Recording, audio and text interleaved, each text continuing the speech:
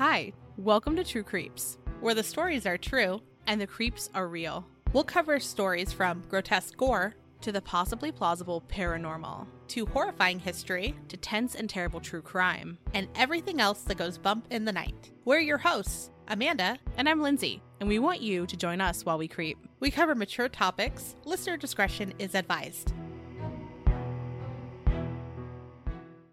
Hello, everyone. Today, we are going to cover an ongoing case that we just recently heard about, and it's really just beginning. So we're going to follow it through. I'm very intrigued by this case. Me too. So the first time we heard about it is one of our patrons, Lexi, shared this case with us in our Patreon-only Discord group, and both of us were like, this is really interesting. We need to see more. I immediately was like, internet, show me what you've got. To the point that I didn't even respond to her because I was like, we're doing this now. I was like, this is what we're doing. Yeah. I think 75% of the research that I did was that sitting. Oh, really? Oh, yeah. I was like, I am elbows deep in this. Yeah. I have like a list of who everyone is because what we realized when we started covering the Vallow case, so much of it had happened. And one of the things that Amanda and I discussed was like, oh, there's so many people involved. Mm-hmm. Oh, we should have like a list of who everyone is. Right now, there's like 8 people, so it's not overwhelming in this current case. But I was like, I'm just going to start this because it's a lot easier to do this now than it is when there's 50 people involved. Absolutely. Yeah. And I think that's the difference too, is because I got into the Vallow case as it was happening. So I'm like, oh yeah. Mm-hmm. This random person that came in at this time, and it's really easy to wrap your head around. But for this, we're all going into it at the beginning together. Welcome. Join us. So big thank you to Lexi for sharing it with us. So let's get started. About 10 years ago, Lucy Studi called the Fremont County Sheriff's Office in Iowa, not Idaho, because we talk about Fremont so much now. So she called the sheriff's office in Iowa with some pretty awful allegations about her father, Donald Dean Studi. We will get into the details of her claim, but they involve a well. And 10 years ago, after receiving her call, a deputy went out to the property that Lucy described, but he couldn't find the well. So they just moved on. But Lucy, for a long time, has been begging people to listen to her. And when I say a long time, I mean the past 45 years. I think that was like the first thing about this that really hit me. And I was like, that is such an incredibly long period of time to be asking for help. Oh, yeah. So since she was only 8 years old in 1977, and it's ridiculous that it took this long. I keep seeing different famous attorneys commenting on this. They're like, well, she could be charged with aiding and abetting. And I'm like, literally get fucked. Yeah. According to Lucy, she had spoken to law enforcement, priests, and teachers, but no one believed her. The teacher said family matters should be handled as a family, and law enforcement said that they just couldn't trust the memory of a child. And she said, I was just a kid then, but I remember it all. And like, we've talked about a couple cases in the past where like kids did see something. Yes. About a year ago, Lucy called Deputy Mike Wake and told him about her claims. And it seems like for the very first time, someone finally took her seriously. And we're going to get into the story more. It's crazy, again, that like so many people over the years dismissed her claims, given the reputation that her father had. Yeah, absolutely. The alleged crimes have a nexus at what was once the property of Donald Studi, which was located in Green Hollow. It's just north of Thurman, which has a population of less than 170 people, but it's also 40 miles south of Omaha, Nebraska, and this will be an important detail to remember. So at this point, Lucy has given a few different interviews to the media, and she's also been interviewed by law enforcement. But in an interview, she was talking about an interaction she had with a high school guidance counselor, and they were like, well, what are your plans for after high school? And she said that she had never thought she would live long enough to graduate high school. And during that time, she would also work as much at her after school job, which was at a neighborhood convenience store, so that she didn't have to spend more time at home. The way that she finally got out was she joined the army. And then Lucy also said that her father was once violent and angry with her because he thought that she stole $16,000 from him. And interestingly, She admits that she did. No charges were ever filed, but she said, "I took it because it was the only way I knew how to hurt my father. I went back to Minnesota where I was living then, and I gave it all away." Not to dismiss that. That's a lot of money. But like also, it sounds like it was almost like a cry for attention though. Like I need people's attention on me. Mm-hmm. And this is the only way to get it. Because maybe she was hoping That he would call the police. Yeah. that he would file some sort of claim and like get real people involved with that family. But like, it's interesting too that like he claims this and never actually brought charges on her. And now it's very obvious why not. I'm sure that there was part of her that was like, yes, please do go to the police. Mm-hmm. So, regarding her claims, Lucy has made at least 2 recorded statements to law enforcement, and she has offered to take a polygraph test. Before I start this next part, we've covered Samuel Little in his own episode, as well as several True Crime Digest updates, but he has been dubbed America's most prolific serial killer. Yeah. And his victim count that he has confessed to is 93. The amount of detail he provided about every single one leads law enforcement to believe that those confessions were credible. Yeah. Yeah. So, Lucy claims that her father murdered 50 to 70 people. That's crazy. She said that he did this through stabbing and shooting, but primarily through bludgeoning or kicking in the heads of his victims, which were mostly women.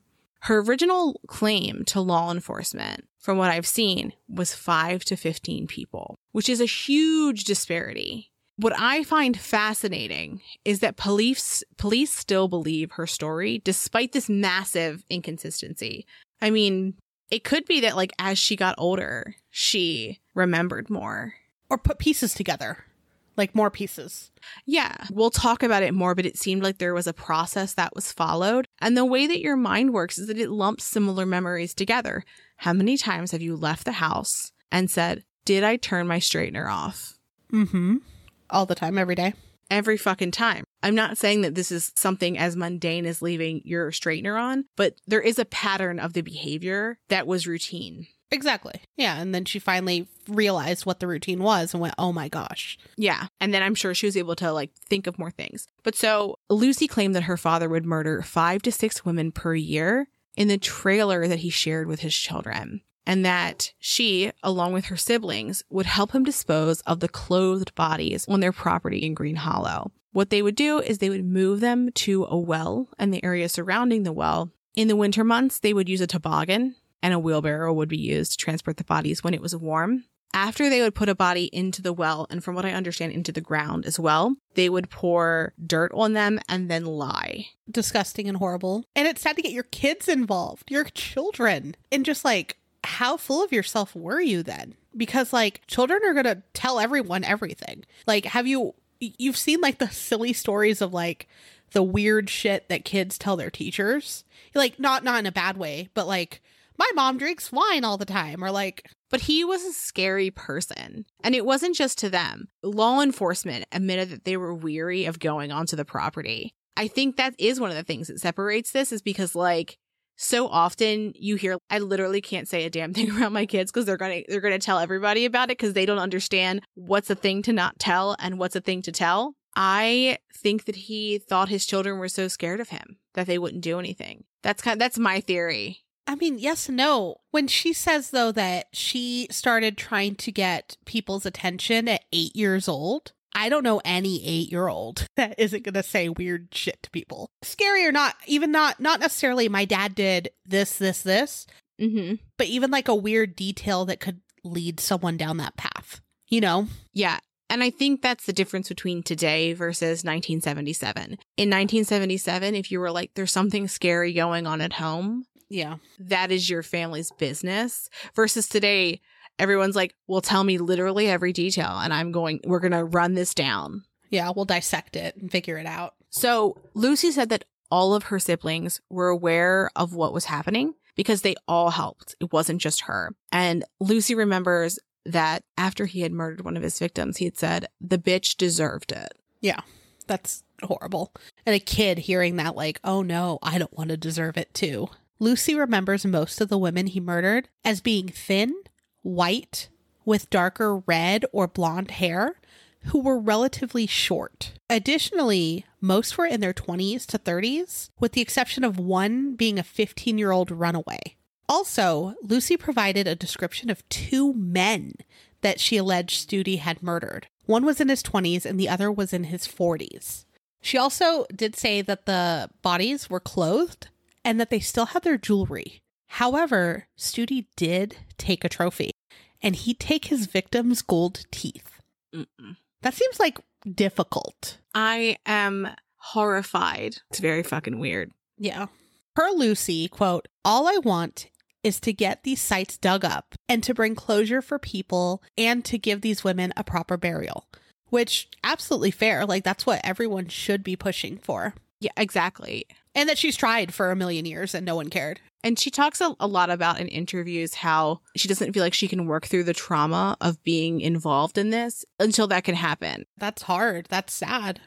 Mm-hmm. And we're going to know, like, what happened to the others, too. So, Lindsay brought up that Lucy had siblings. Lucy's only brother killed himself when he was 39 years old. And Lucy does have 2 sisters. However, one has refused to make any sort of comment. And the other sister, whose name is Susan, says that Lucy is lying. Susan is 2 years older than Lucy. And Susan said that her father was very strict and that he loved his children. She denies that he was a murderer. Susan thinks that, spoiler alert, there were cadaver dogs. She believes that they were confused by the scent of a golden retriever that had been buried on the land, as well as, this is weird, a stillborn sister of their father who had been buried in a shoebox. In our outline, I wrote, what? I don't know what the procedures for that were many, many years ago. I'm assuming that she was likely a home birth. Yeah, but still like a shoebox. A shoebox. And also, like,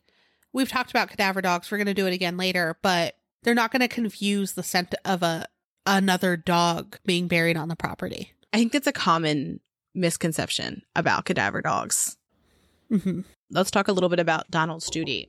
He died in 2013 when he was 75. And while we're happy that he's dead, it's like he died thinking he got away with it. And I'm like mad that happened. Yeah, like he's not going to have like a shitty end to his life in prison. Yes. Yes. So Lucy describes him as being routinely drunk and that he had a short temper. He also had multiple aliases, and when he was born, his last name was still Studi, but it was the way it's spelled as of his death was Studey. Mm-hmm. But when he was born, there was no E there. So it was just one of the ways in which he changed up his alias. So Lucy said that he would routinely transport guns and drugs, and he would do this with his kids in the vehicles with him. So what he would do is before he had to go to an inspection site, he would hide the contraband in the hollow of a tree. Then he would drive to the checkpoint and he had all of his kids in the car. So it made him seem like he was not someone to really look into further. So then after he would pass the checkpoint, he would park and go on foot and retrieve the contraband. Luckily, that won't work in today's world. Yeah, it will not. Studi was in prison for petty larceny in Omaha in the 1950s and in 1989 for drunk driving. The sheriff admitted that they rarely went to the trailer where Studi lived with his kids because they were apprehensive of him. But the reputation he had was of a person who was routinely involved in illegal activity. The understanding that I got from all of the interviews that we read was that he came across as a person who was dangerous, who you didn't want to mess with, who you didn't want to get on their bad side. And so Lucy said that Studi was constantly gambling, but was also very bad at gambling. So he would always pick like the wrong dog or the wrong horse when he was betting. So he was constantly in debt. She also reported that he stole from so many of his jobs. Like, and it didn't matter like what he was doing, he was going to steal stuff. I wonder if because of his background, perhaps that's why he changed his name and had aliases. Yeah, I would wonder. Law enforcement also shared that Studi had been married twice, but both of his wives died. Both deaths were ruled a suicide. His first wife was thought to have shot herself in the head, and the second was thought to have strangled herself with an electrical cord. That's a really hard way to die, right? I was just thinking that given his history and the claims that we're hearing, that's weird. I am having a hard time believing that happened in that way. And also, I mean, just generally, like, we're now talking about the Studi children, right? 3 girls, 1 boy. I don't know what the overlap was, but the idea that you could lose 2 maternal figures to suicide or not suicide is so heartbreaking. It screams a little Valo, right? Yeah. Studi also tried to take his own life at least twice. And this was interesting, too, that I saw that he had love tattooed on his knuckles and he had hate on the other. And East Central Iowa News points out that the character, Reverend Harry Powell, in Night of the Hunter from 1955, also had these tattoos and that he was a misogynistic serial killer. Interesting. Those seem like popular tattoos, but it's an interesting correlation to draw. Yeah. So there was a neighbor, too, and his name's Sean Smith. And he owns property next to the Studi property with his father. And he heard all of the rumors about Studi when he was growing up. And he wasn't surprised they were investigating him. Which again, like, so all these people in the area are like, that guy's weird. That guy's shady. That guy's scary. And no one took any of these claims seriously. So Sean received a weird call that he got about 10 years ago. And someone asked Sean if he had seen human or cow bones in the well. Very specific. Very specific. And the caller said, quote, "My daughter's always hallucinating and making up stories. And she told the authorities that I've got a body back there." Suspicious. Well, that's like a weird call. Like, why would anyone even make that call, let alone, like, I mean, I guess to gauge what people know, but like, you're kind of putting it out there, you know? It doesn't seem like he was a very good criminal. Yeah. He just had a lot of people around him not looking. That's fair, yeah. And also, I mean, it's kind of in the subtext here. 50 to 70 people is a lot. You would think you would notice that, right? Like in a small town, it's not like people are making these claims, but if there's no one going missing around you, how much are you going to believe it? If you're like, oh my gosh, he's a serial killer, but like literally no one around you is going missing. Yeah, I mean, maybe you don't think about it as much because you don't think about like, oh, he's traveling to get people. Right. And how people like thought about serial killers was a lot different then. Exactly. And I think that's the only reason he got away with it for so long. I think so too. So per Smith, FBI agents checked out the well over a year ago and asked him some questions. Newsweek had reached out to the FBI Omaha office, but they wouldn't comment or confirm whether they were investigating Studi. The FBI told Sean that they were going to come back in August to dig, and weeks ago, as of late October, dug up part of the well. And it's unknown whether they found anything so far. And Fremont County Sheriff's Department, however, said that they had not been notified prior to the FBI digging up the well, which is weird that they kind of like skipped over them. It is bizarre because normally they have, from what I thought, they had to be invited in like a vampire. Unless they don't trust them to do everything properly, is my guess. In all of the interviews with the sheriff, he is very like, we will take literally whatever help we can get. Reminds me of Geen. So one of the deputies in Fremont, Mike Wake, as we mentioned earlier, he grew up in the Thurmond area and there was rumors about Studi that he had heard. And he said, well, then when Lucy called me, I just went out there and looked. She kind of told me where she thought the well was at. And well, there was a well right there. It was just right where she said, no kidding. And her story never changes. Law enforcement asked if she would come to the site to try to point out where the well was. And she doesn't live in Thurmond anymore, but she came back to try to find the well. And from what I understand, she's living in the South, and she's also living under her married name. Studi is her maiden name. So since she had last been to the property, there had been logging and bulldozing. So it looked very different. But despite this, Lucy was able to walk right to the well. Which says that she's been there multiple times. And she said that she remembered the spot because of the morel mushrooms. Per Lucy, I'm not surprised they hit there, meaning the cadaver dogs, because my dad said the bodies were the reasons the mushrooms grow so big. We put lion spots on the mushroom trail. Horrific. Oh, yeah. Yeah. That's scary. And now, like, I feel like looking at mushrooms, wild mushrooms places, I will, like, think of them a little different. Yeah, for sure. So the Fremont County Sheriff, 2 of his deputies, their dog handler, 2 cadaver dogs, as well as Lucy, all went to the scene. The handler was Jim Peters, and he runs Samaritan Detection Dogs. And the dogs were named Jojo and Jetty, which is adorable. the scene is only accessible by dirt roads, and it's relatively difficult to reach, which like makes sense if you're going to hide a bunch of bodies, right? It's been a bit since we've talked in depth about cadaver dogs, so here's a little refresher. And you know, me talking about like dogs and training and all the cool stuff they can do is like my favorite subject. The dogs are technically called Human Remains Detection Dogs, or HDR, and they differ from search and rescue dogs because search and rescue dogs are trained to find living humans. These guys are to find bodies. There are at least 500 volunteer-led teams of cadaver dogs, which is really interesting if you think about it, that it's not like a certain organization that does, I don't know, all the training and everything. And honestly, like I'm seeing it now that we talked about it before, I see it more frequently where they're like, we're looking for volunteers and handlers of cadaver dogs to help with this and this and this. And I've even seen where like when we've talked about Daniel Robinson, where they were like looking for help. And I'm in a lot of rescue groups in Arizona because, you know, that's what I work with. And I was seeing it on there and I was like, oh, wow, like this is like very close to home now. And so cadaver dogs are about 95% accurate, which is amazing. Like that's better than like most humans. Yeah. That's an incredible success rate. And they can smell remains buried 15 feet underground or 30 meters underwater, which is crazy to think about, especially like the underwater one. I've seen a few videos. I follow these guys that look for bodies like in bodies of water. And sometimes when they get the dogs out there, like to watch them work and to really be like, they can smell things underwater is incredible. Yeah. So they can tell the difference too between human remains and animal remains in the area. So like I mentioned before, where she said there was a dog buried there, they know the difference. And they can even detect what's called residue scents. And a residue scent is a scent that's left when a body or a body part is put somewhere else. So like if it was there for a time and then moved.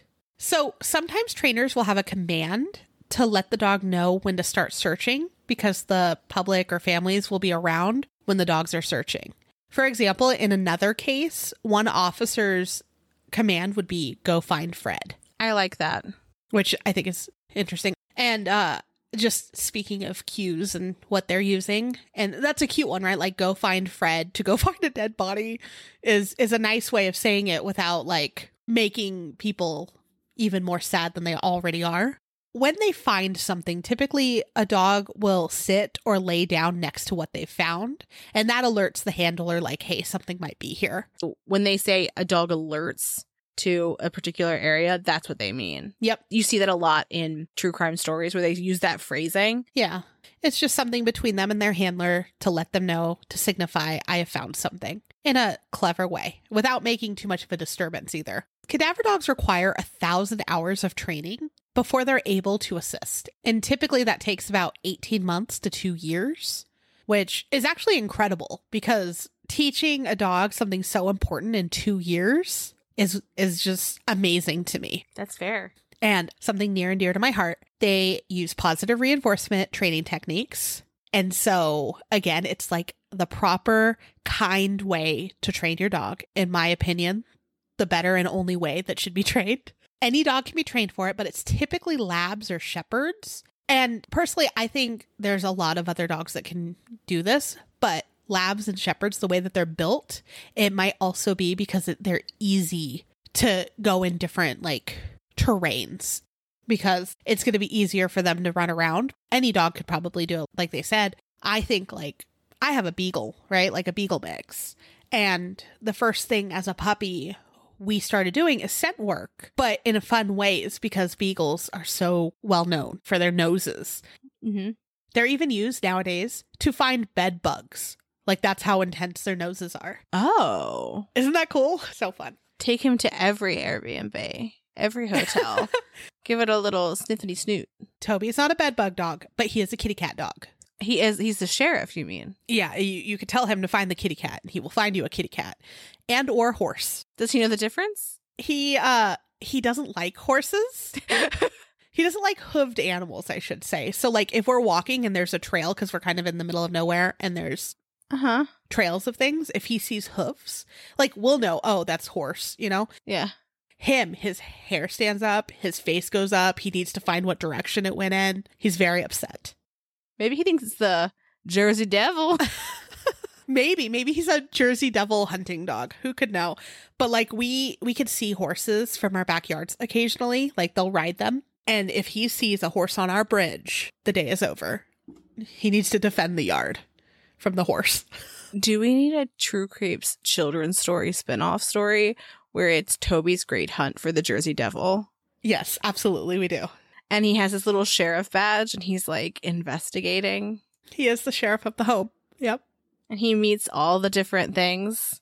Mm-hmm. Everyone needs a beagle. Everyone needs one. But like beagles and bassets and things like that are, you know, hunting dogs. Like they help find things. Beagles and bassets and things like that like really use their nose. They'd be great. But also if you took them in certain trains, they probably wouldn't be as versatile as like a lab or a shepherd or something taller. The dogs used for this are trained as trailing and air scenting. And trailing means that they're following a scent that's on the ground. And air scent is when they catch a smell, like on the breeze, or they're able to follow it to a source.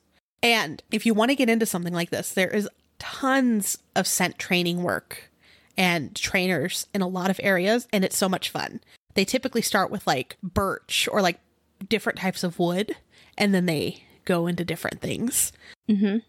And there are chemicals that mimic the scent of decomposing human flesh to train cadaver dogs, which is interesting and good that they don't always have to use actual human flesh, right? Yeah. And training aids also can include, you know, human things like bones, teeth, liposuction material, which I wouldn't have really thought about, but it totally makes sense. Mm-hmm. Blood, placenta, a lot of different things. And some training facilities will even take placenta donations so that they can use it for things like this. Interesting. I love that. There's so many medical procedures where you do not get to choose what happens to certain parts, right? Like if you have like a mass removal. No, they don't let you keep your organs. No, I wanted my gallbladder. I was like, can I see it? They were like, no, ma'am, go home. All right, weirdo, no. But I'm sure you would have donated it to science or to this, right? Like, I honestly don't know what I would have done with it. I was like 19 when I had my gallbladder removal. Just a young babe. Anyway, tell us more about these cadaver dogs. I'm never going to stop. I'm going to tell you about this is the episode now. Amanda just like, you can't see her, but I can. And the way that she lights up when we talk about dogs in any situation, this is where she shines. Dogs are the best, and they can do such cool things. It's true. With less air than humans. So at the scene, the cadaver dogs led their handler to 4 different spots. And they were along the fence where Lucy had previously identified them as places where the bodies had been buried. So very interesting that, like, she's like, this is where they are. And the dogs are like, this is where they are. Yeah. Law enforcement believes that Studi's victims were women who were sex workers or transients in or near Omaha, Nebraska. They think that he was luring them onto his property. And I think that's also another reason why he got away with it for so long, because as we've talked about a zillion times now, unfortunately, when someone is a sex worker, a lot of people dismiss their absence, right? Like they're runaways now. We saw that in Texas Killing Fields, or who knows, they probably just left. And again, Sam Little, right? Like that's how he got away with it for so long, and it's disgusting. Yeah. So the lye that had been used in the burial process can preserve the bodies, but it can also mask the scent, which would make it harder for cadaver dogs to alert to it. So in my head, I'm like, then they really must smell something if they can still smell it after that. Exactly. So per Sheriff Kevin Astrop, I really think there's bones there. It's hard for me to believe that 2 dogs would hit in the exact same places and be false. Yes. We don't know what it is. Then he talks about how there have been different people who've lived on this land over the years, like Native Americans as well as early settlers. And then he said, right now, we don't even have a bone. According to the dogs, this is a very large burial site. Sheriff Astrop thinks the full excavation of the well would cost $300,000. And for the entire budget for that sheriff's department, it's only 1.8. So it would take up a significant portion of the money they have. And that also has to go towards, like paying people. So Mm-hmm.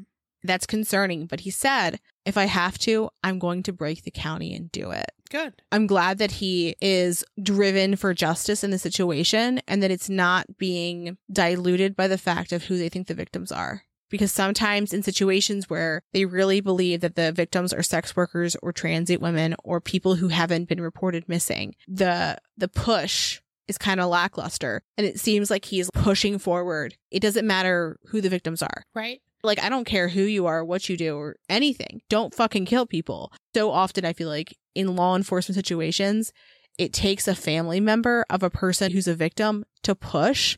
And here it seems like they are actually self-propelled. Well, and we see that a lot with money too, right? Like where they're like, oh, we don't have enough money to DNA test that thing. And it's sad because then that's just making it take longer, or people are getting away with things that they shouldn't. Finding the person who committed a crime against a person should not be a privilege. No. That should not be something that's afforded only to the wealthy.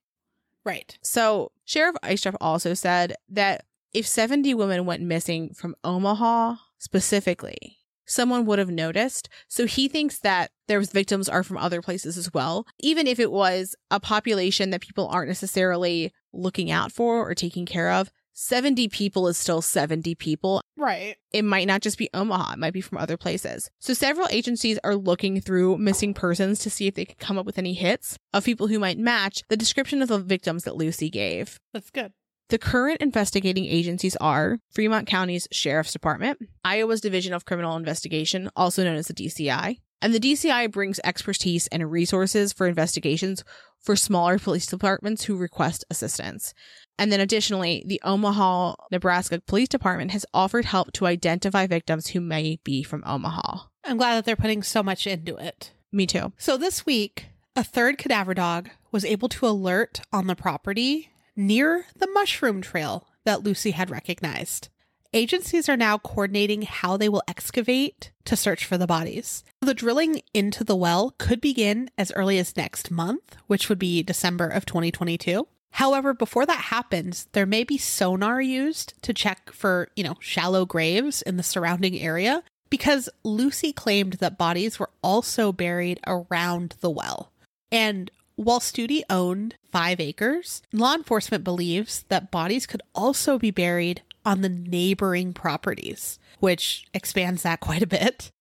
Mm-hmm. The landowners of the neighboring properties are allowing their properties to be searched without warrant, which is very nice. And you don't get that with every case. I mean, I think in situations where somebody was like, hey, it's pretty likely there could be bodies here, I would be like, go nuts. I don't want bodies here. You would think. There's a lot of different reasons, though, too, where they might not be as willing, not necessarily because they're sketchy, but sentimental things and stuff that could have happened on their property where they don't want it messed up. I could see that too. Fair. So this case is still unfolding. So, of course, we will let you know with updates in our True Crime Digests in the future. And our next one will be in 2023. Yeah. This was it was a fascinating kind of quick dive into this case. I think that we're going to be hearing a lot more about it as it gains more media attention. Especially if they do start finding remains. Mm-hmm. It's going to be really, really nice for those families to finally know what happened to their loved ones. And I'm really thinking they're going to find something. That is kind of the silver lining here, is that hopefully we're talking about 50 to 70 different families who have somebody missing who maybe they don't know that they were abducted, right? Because, people leave and move away. And even in Samuel Little's case, there was one victim that she was identified because Samuel Little drew all of his victims and described them. And there was one sister who was like, I thought she just left. She said she was leaving. And she thought her sister left and started a new life without her. And that wasn't the case at all. And so I wonder how many people are like, this person left and they just never came back. And maybe they just thought they started a life without him. And it was this other terrible thing instead. Oh, that's sad. And let us know, have you heard about this case? What do you think? Do you think they're going to find remains? Have you been to this area? We want to know. Yeah. If there's other cases that you're hearing about that are emerging, always share them with us. Very interested. With that, have a great weekend. Thanks for creeping with us.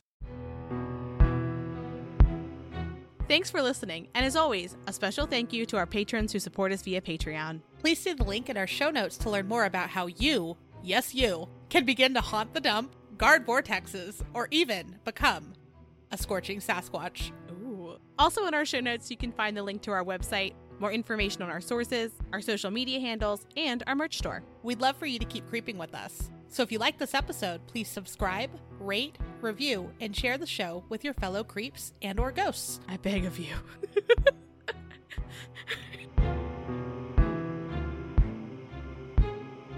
But my perfect angel dog was my helper. And when I would be training a class, or if I'd have a specific dog I wanted her to help with, I would ask if she wanted to come to work with me. And there were days that she didn't want to.